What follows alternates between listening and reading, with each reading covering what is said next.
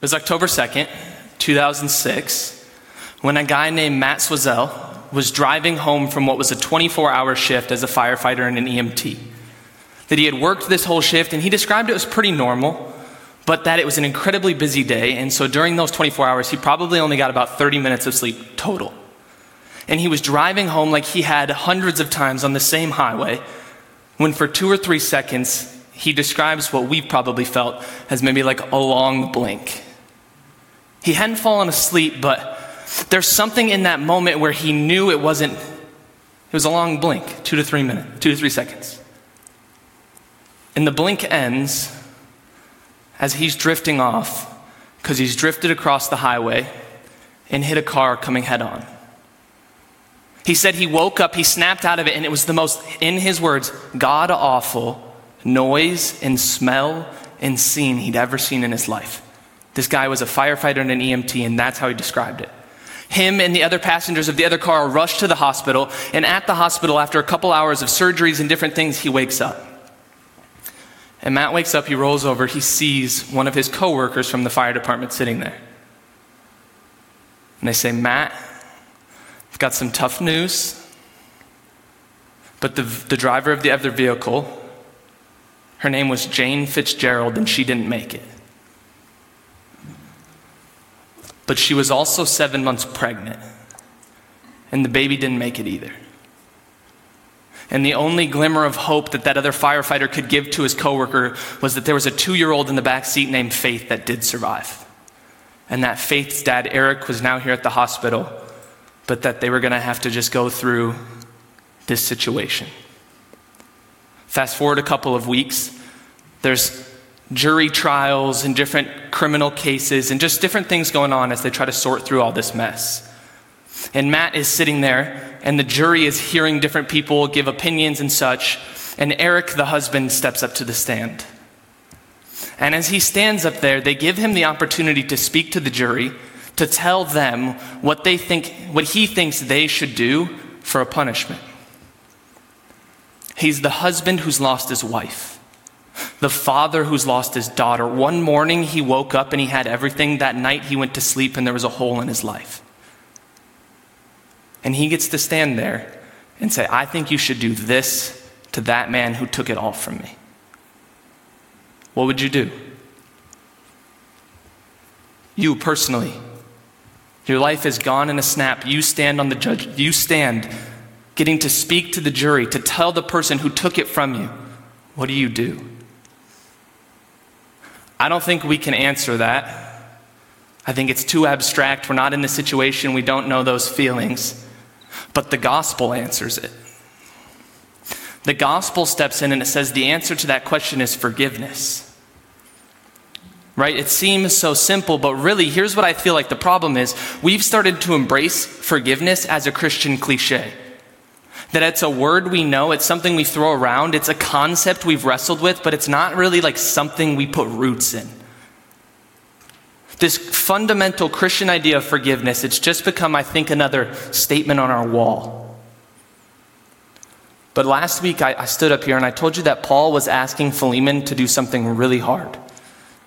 He was asking him to forgive because Onesimus had wronged him. And I know you may be left here and you're like, I don't really get why it's that difficult. But what if that was you? What if you were Eric? What if you needed to forgive because that's what the gospel commands you to do, but the person who hurt you sits right in front of you? Now it's real. And forgiveness is this central theme that's woven through the story of Philemon and Onesimus. And when I come up here and I talk to you through a book of the Bible, the beauty of Scripture is it's living and active, and you're a part of it. That Philemon story, in some way, it's all of our story. That we've all been Philemon. We've all been hurt. Some of us come in tonight carrying just kind of shallow wounds. We've been pretty blessed. That the things and the people that have cut us and hurt us, like it still hurts. I don't want to discredit it, but like we've been pretty blessed. Others of us in the room come in with deep cuts, incredible hurts, heavy baggage. And for whether you're on either end of the scale there, you still get to play Philemon. Because you've been someone who's hurt. And now through the gospel, we're asking you to forgive. And so I'm going to open up the text with some of that weight tonight. Because I don't want to open a night like this talking to the story of Philemon and forgiveness with just another funny story. Forgiveness is heavy. So let's feel that for a second. Otherwise, flip to verse 8 in Philemon, and I'm going to start reading through verse 17. It says, therefore, although in Christ I could be bold and order you to do what you ought to do, yet I prefer to appeal to you on the basis of love. It is none other than Paul, an old man and now a prisoner of Christ Jesus, that I appeal to you for my son Onesimus, who became my son while I was in chains. Formerly he was useless to you, but now he's become useful both to you and to me. And I'm sending him, who is my very heart, back to you. I would have liked to keep him with me so that he could take your place in helping me while I'm in chains for the gospel. But I did not want to do anything without your consent, so that any favor you do would not seem forced, but it would be voluntary. Perhaps the reason he, that's Onesimus, was separated from you for a little while was that you might have him back forever, yet no longer as a slave, but better than a slave, as a dear brother. Here is my very dear to you. But he is very dear to me, but even dearer to you, both as a fellow man and as a brother in the Lord. So if you consider me a partner, welcome him as you would welcome me. And we step into the story, and last week I talked through just some of this tough ask that Paul was coming to with Philemon. And this question that he's throwing to him, what he's really asking is that the slave Onesimus, who ran away from his master Philemon, that the two be reconciled. That Onesimus is carrying this very letter that we're reading back to his master Philemon, about to ask for this forgiveness. And Philemon's receiving this, and he's hearing this like you and I would maybe hear it, and he's faced with this incredible question. And we stand in there, and this what Paul is asking. There are many harms that will be real for Philemon. That there are hurts, there are pains that will come about because of this forgiveness. Really, what Paul is asking Philemon to do is unheard of. Like, it's incomprehensible. Like, there is no piece of this culture of Philemon who would have understood this ask like when he first said it. Like, honestly, like, the expectation of what Philemon was supposed to do to Onesimus was a couple different things. The first thing he was supposed to do is he was supposed to humiliate him. He was supposed to make a show of him, put him on display. One of the ways the Roman culture would do this is if they caught an escaped slave, they would put an iron collar around their neck that was inscribed with their address. And so everywhere they went, when they continued to be that slave, they would see that collar and they would know in their humiliation they ran away, they got caught. But they would also know right to bring them back where to. That was the first thing. That was the base level of what is expected of Philemon when Onesimus comes back. The other thing they would expect of him is they would expect to beat him. That he would be beat over and over again on public display for any slave or any person to watch and to celebrate. Because that's what he deserved in this culture. The third thing is most people in this culture would probably just want Philemon to kill Onesimus, to set that precedent, to crucify him, to put him on that stake, on that cross, to make him an example for everyone. If not a crucifixion, they would take him and they would feed him to wild beasts in something like a gladiator arena so that other people could watch and cheer it on. That is what is expected of Philemon when he receives this letter culturally.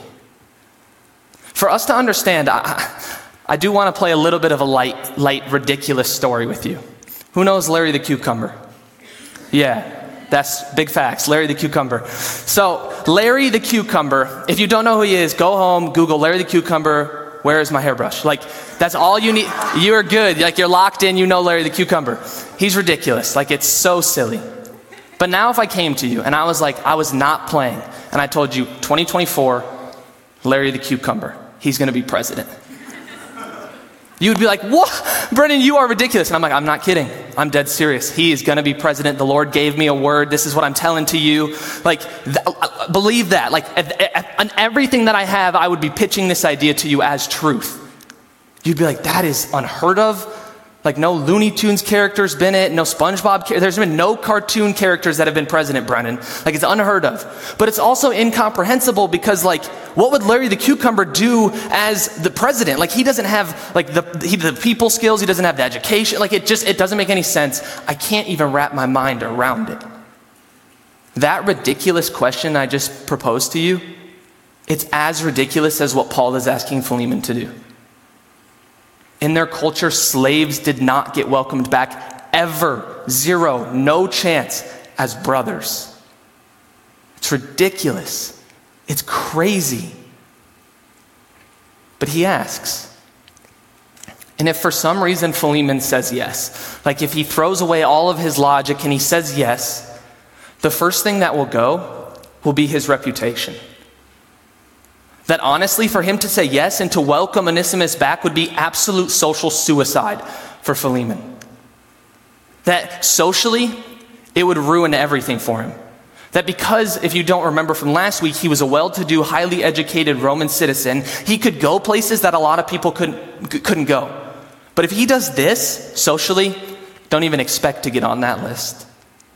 Relationally, the people he gets to interact with who love him and invest in his life and who he calls friends, that will drastically change if he does this. Or let's do this. Financially, this has financial consequences for Philemon. That today, when you're a business owner or you do commerce or something like that, you have like social security numbers, you got bank accounts, you got credit cards, you got loans, you got banks. They didn't have that. If I wanted to do a deal with you, we would pretty much do it based on our reputation and our merit in the community. Now imagine you threw all that away and everybody regards you in your society as a sellout, as scum, as lowly. You used to be this, but now you're this. Now try to make a living.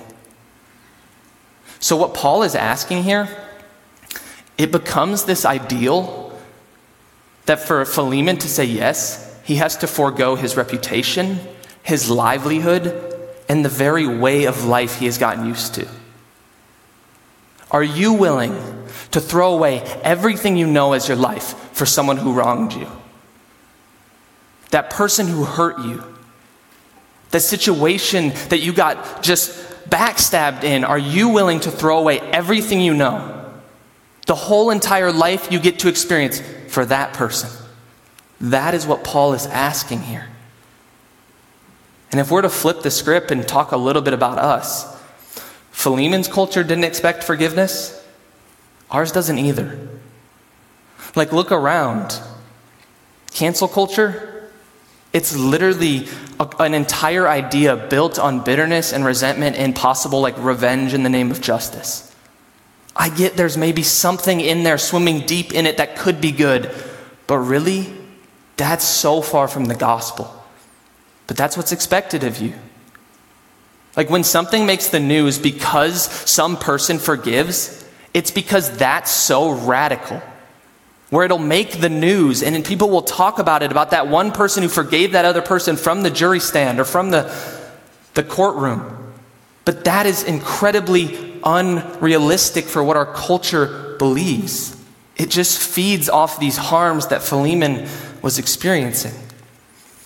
But even if we can get past the cancel culture and we can say, hey, that's okay, I'll put that aside and I'll think about forgiveness. We start to just believe the lies that are accompanied it. That if I forgive them, it'll let them off the hook easy. Because I'm hurt. I'm hurt and I want them to hurt. And maybe I don't want them to hurt, but I want them to know that I hurt. I want them to feel my hurt. I want them to see my hurt. I want them to experience even a little bit of what I am feeling in these moments. And if I forgive them, if I let go of that, they're just off the hook. Or are they? Or let's look at another lie. If we forgive people, does that mean they deserved it?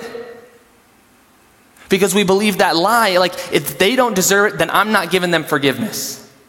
Because what they did to me was wrong. Who they are as a person is wrong. Their character is wrong. Everything they've built up in their life, the way they act, it's wrong. It's against the gospel, so they don't deserve my forgiveness.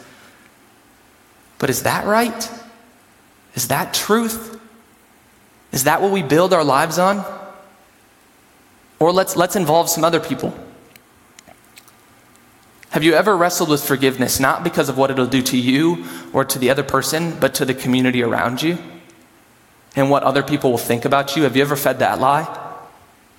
I have. If I forgive that person, does that make me look weak? Does that make me look insecure? Does that set a precedent where now other people in my life can treat me the way that person did? My boyfriend cheated on me, he lied. My girlfriend, she cheated on me, they lied, but I forgave them. Does the next person who rolls through, is that just okay because they've seen me embrace this pattern of forgiveness? These are the lies we start to feed ourselves. And they're all so far from the gospel. And if we're willing to see all of the lies, we're willing to see all the harms that Philemon wrestled with, and if for some reason, like Philemon, we're willing to say yes, I think it comes down to this simple truth. It's the Sunday school answer. It's all about Jesus. It's all about the cross. Spoiler alert, if you haven't caught on, Philemon forgives Onesimus. That this letter is proof of that forgiveness. Because if this letter got delivered to Philemon, and then they would have read it to him, and then he would have decided to do all those other things I was telling you, like beat him, mock him, kill him, those things, the letter wouldn't have made the scriptures. Like he would have crumpled it up, thrown it away, and disregarded all of Paul's teaching here. But for some reason he doesn't. He embraces it, he lives it, and he sets a new precedent. And that precedent exists with us today, thousands of years later. It's a testament to his yes that we still get to read the story. But here's the thing. If I can be honest with you, I would do it different. Not necessarily from Philemon's view, like he's a stand-up guy. He said yes. I would do it different from Paul's view. Because Paul steps in here and, here, I don't want to ruin it. I'll do it this way. If you come to me as your pastor who loves you and cares for you deeply, if this is you, please come. If you come to me and you're like, hey, this person hurt me, big or small, they did this thing that's wrong to me. I can tell you what I'm going to say right now. I'm going to start to preach the gospel to you. I'm going to tell you that Jesus was wronged and he was hurt. That Jesus lived the perfect life, that he died on the cross, that he rose, that he forgave us, and that forgiveness we didn't deserve, and that forgiveness we should embrace. Because we're forgiven, we should forgive. That's the spiel I'm going to give you. It's the truth. It's the right answer. Like there is no other better answer. But Paul, he doesn't do that. Like I got so confused somewhat prepping this because Paul writes a huge chunk of the New Testament, and so I'm flipping through reading some of his stuff, and Paul preaches the gospel all the time.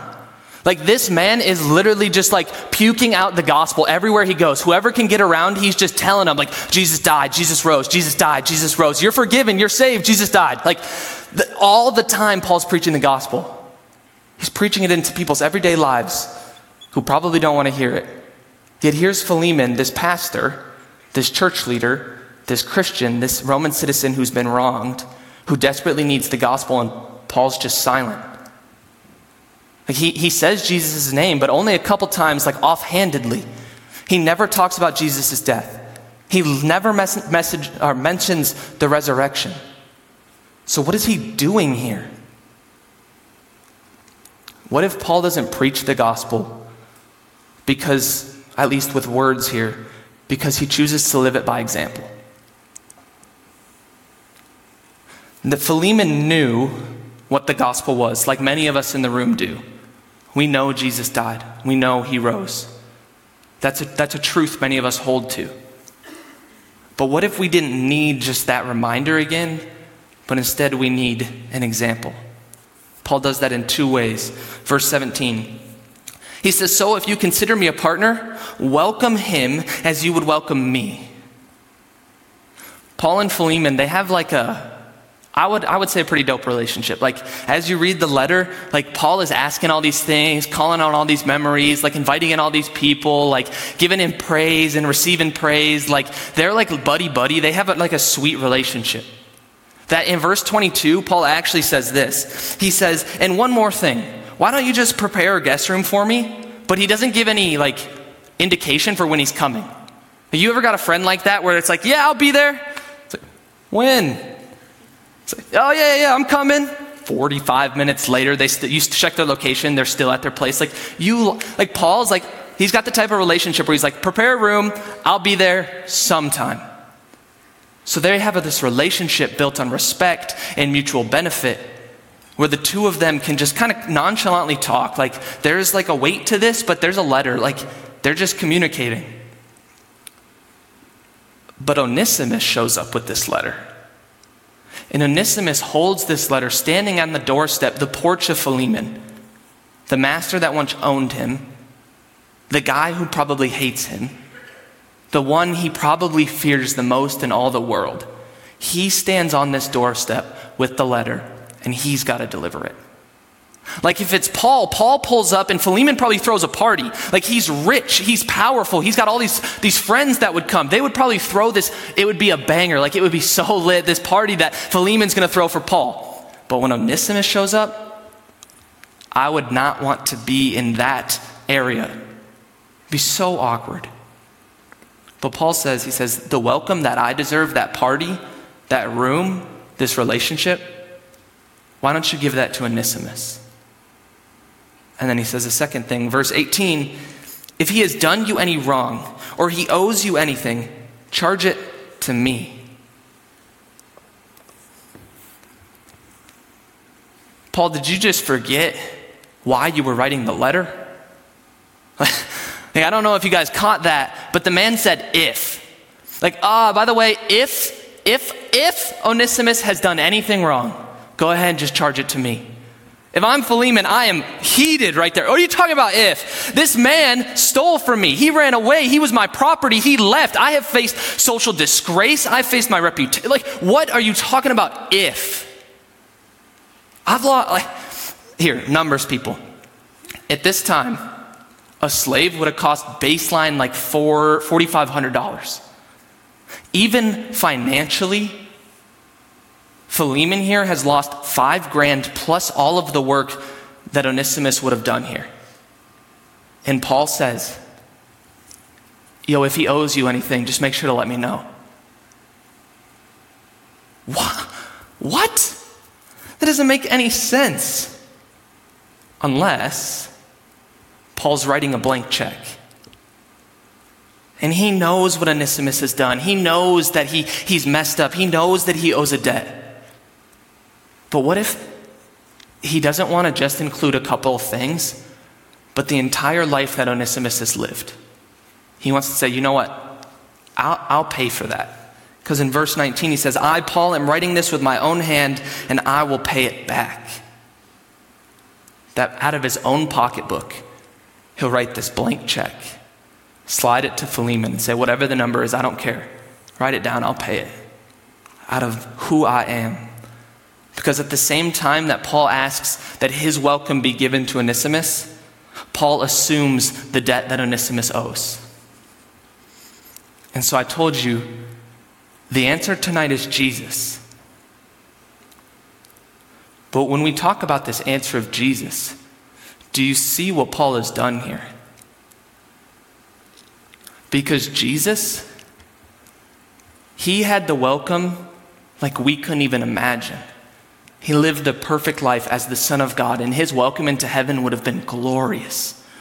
Oh my gosh, I can't even imagine what God would do to welcome his Son back to the throne.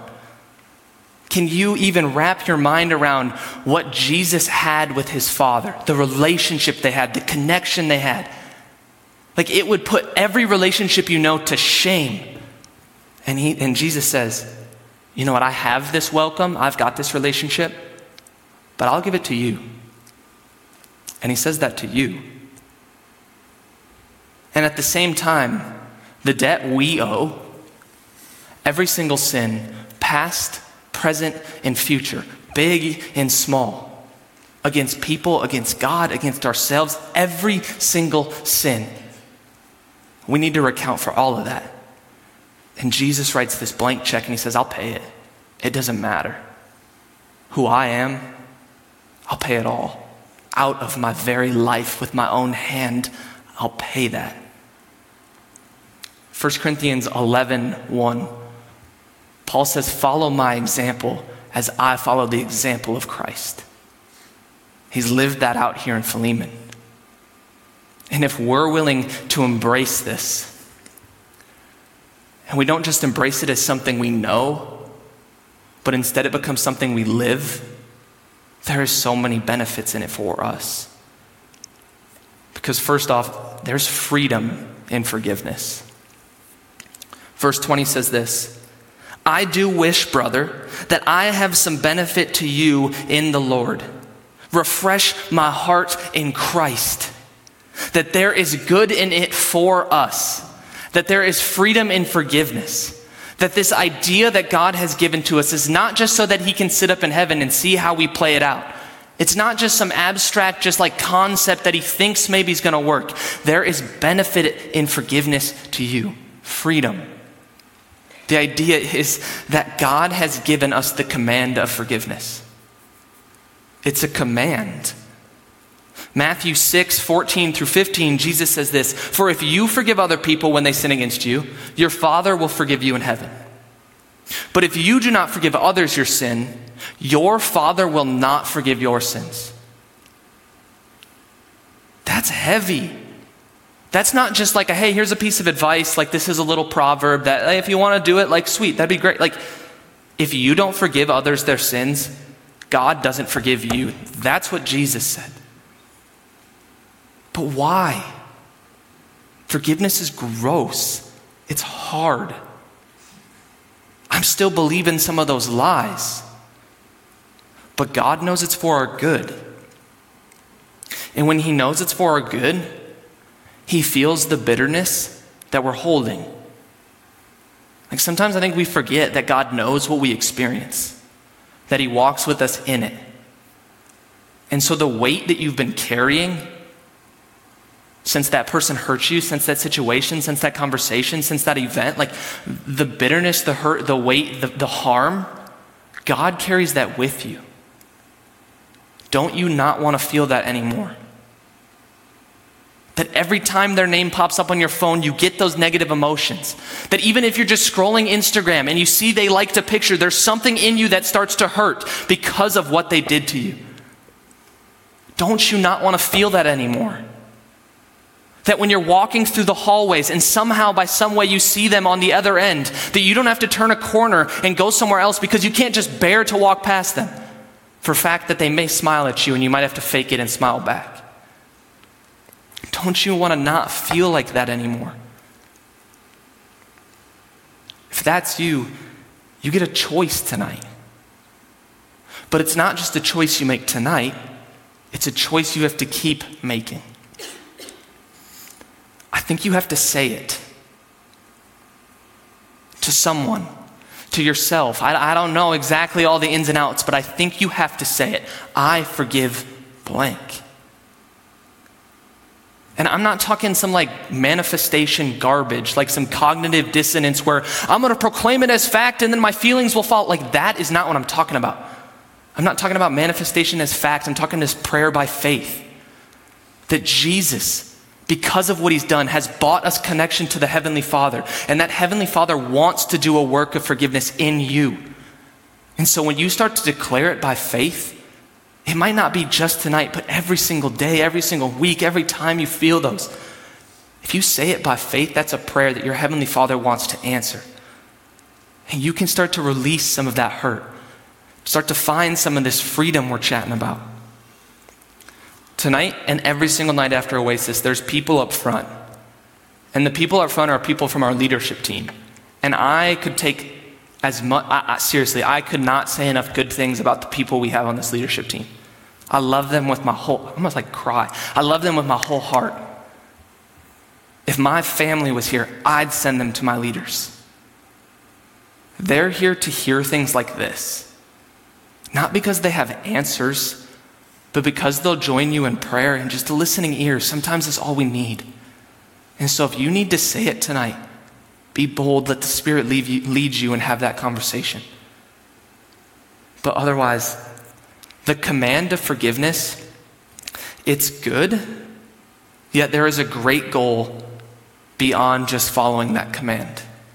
And that goal is reconciliation. Verse 21, confident of your obedience, I write to you, knowing that you will do even more than I ask. We titled this series, Grace and Truth. We're going to do truth in next week and the week after, but we're talking about grace. And grace is a commonly misused term in Christian churches. That we just use grace synonymously and we substitute it in for forgiveness. That it's like, I am forgiven, I have God's grace. But that is too low of a bar for what grace is. Grace is, yes, you are forgiven, that God has paid the price for you, but grace is also the empowerment that you can now live the way God wants you to. That's the beauty of the story of Philemon, that Paul could have told him, hey, just welcome him back and forgive him. He could have said, hey, just come back, let him be your slave, forgive him what he's done, just don't worry about it. But he doesn't. He says, welcome him back like a brother, as you'd welcome me. That's not just forgiveness, that's grace. Because he's asking to empower Philemon with the way and the weight, the Spirit to do what he's asking. Verse 25, he says, the grace of our Lord Jesus Christ be with you in your spirit. It's how he sends him after he finishes the letter. He wants him to go powerfully with God's grace, to do even more, to move beyond the command of forgiveness into the goal of reconciliation. But here's the big old asterisk, and I gotta say that carefully, that comes after reconciliation. It is a two-party problem. It's a two-party solution. That in reconciliation, forgiveness is the command, whether they want it or not, whether they deserve it or not, whether they earned it or not, whether it lets them go or not, forgiveness is the command, and there's freedom in it for that. Sometimes you don't even need to tell them you've forgiven them. Sometimes you don't need to even go to them. Sometimes no relationship will ever come back from that. But forgiveness is the command. Reconciliation is different. It says, hey, I want you back in my life in a way that's powerful and God honoring. But I don't want you to ever welcome someone back into your life that's going to hurt you. And so if they've hurt you once, if there's not something that's changed, they will hurt you again. And so it changes here in this story of Philemon and Onesimus. Verse 10, Paul says, that I appeal to you for my son Onesimus, who became my son while I was in chains. Formerly, he was useless to you, but now he's become useful both to you and to me. Onesimus has changed. He doesn't just come back to Philemon as the same man he was a couple of years ago. He comes back radically different, changed by the grace of Jesus.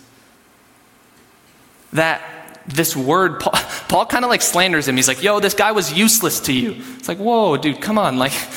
And we know that's not really true because he was a slave, and slaves had lots of value. They probably did household chores. They probably took care of a lot of stuff.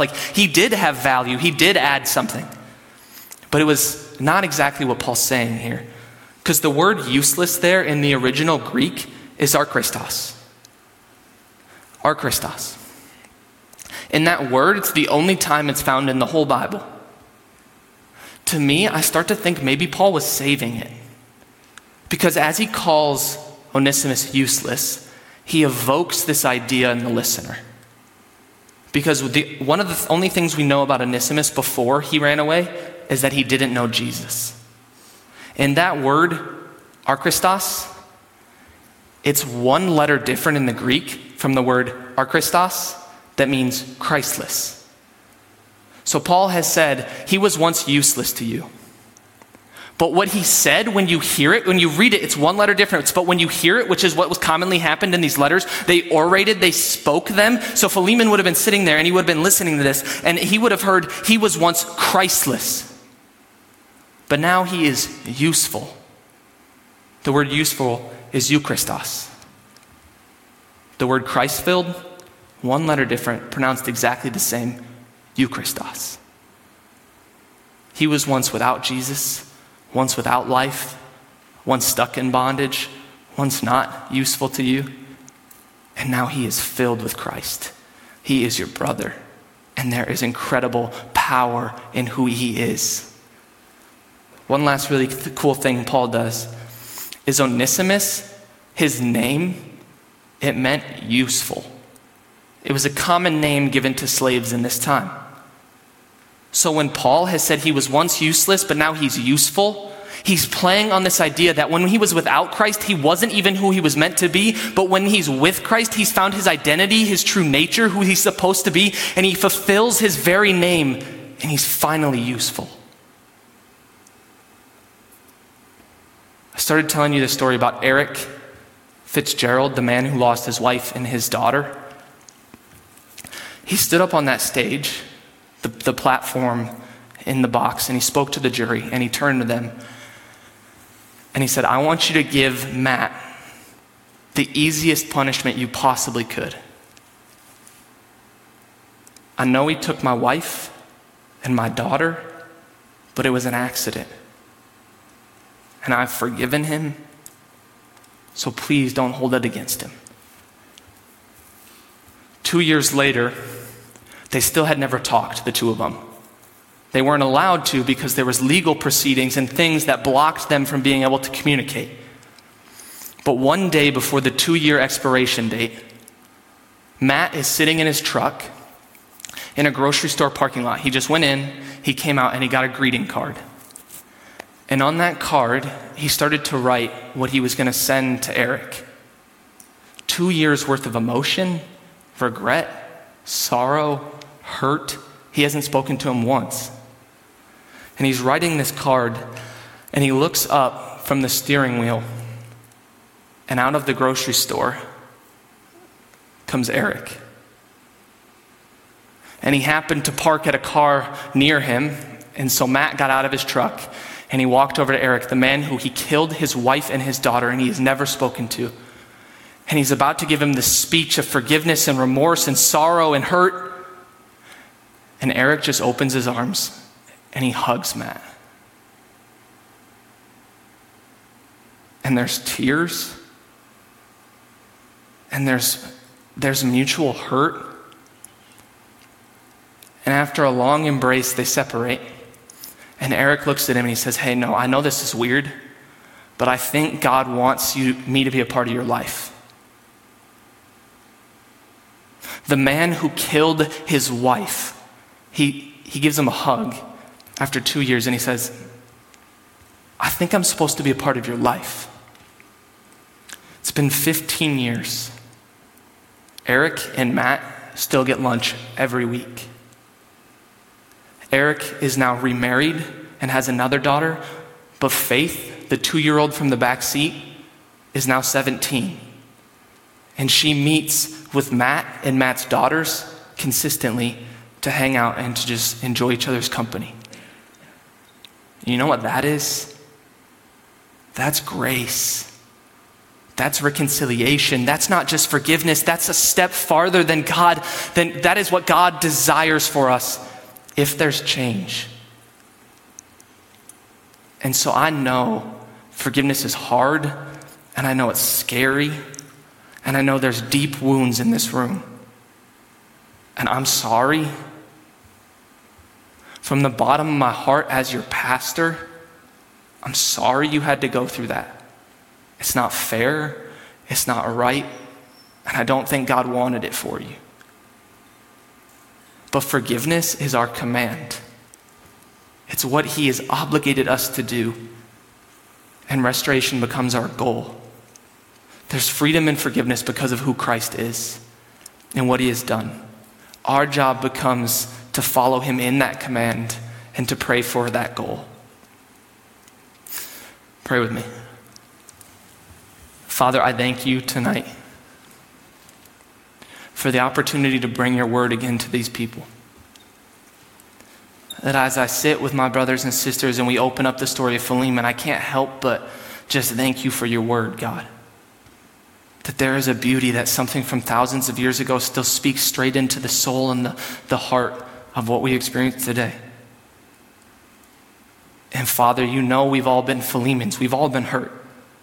There's not a person in this world that goes without the hurt of another relationship or situation. But you're in every situation, and your grace is sufficient for us. And so tonight, would you help us to wrestle with that? That this intellectual idea of what forgiveness is becomes a reality that we get to live out. Would you give us your Spirit to do that? In Jesus' name.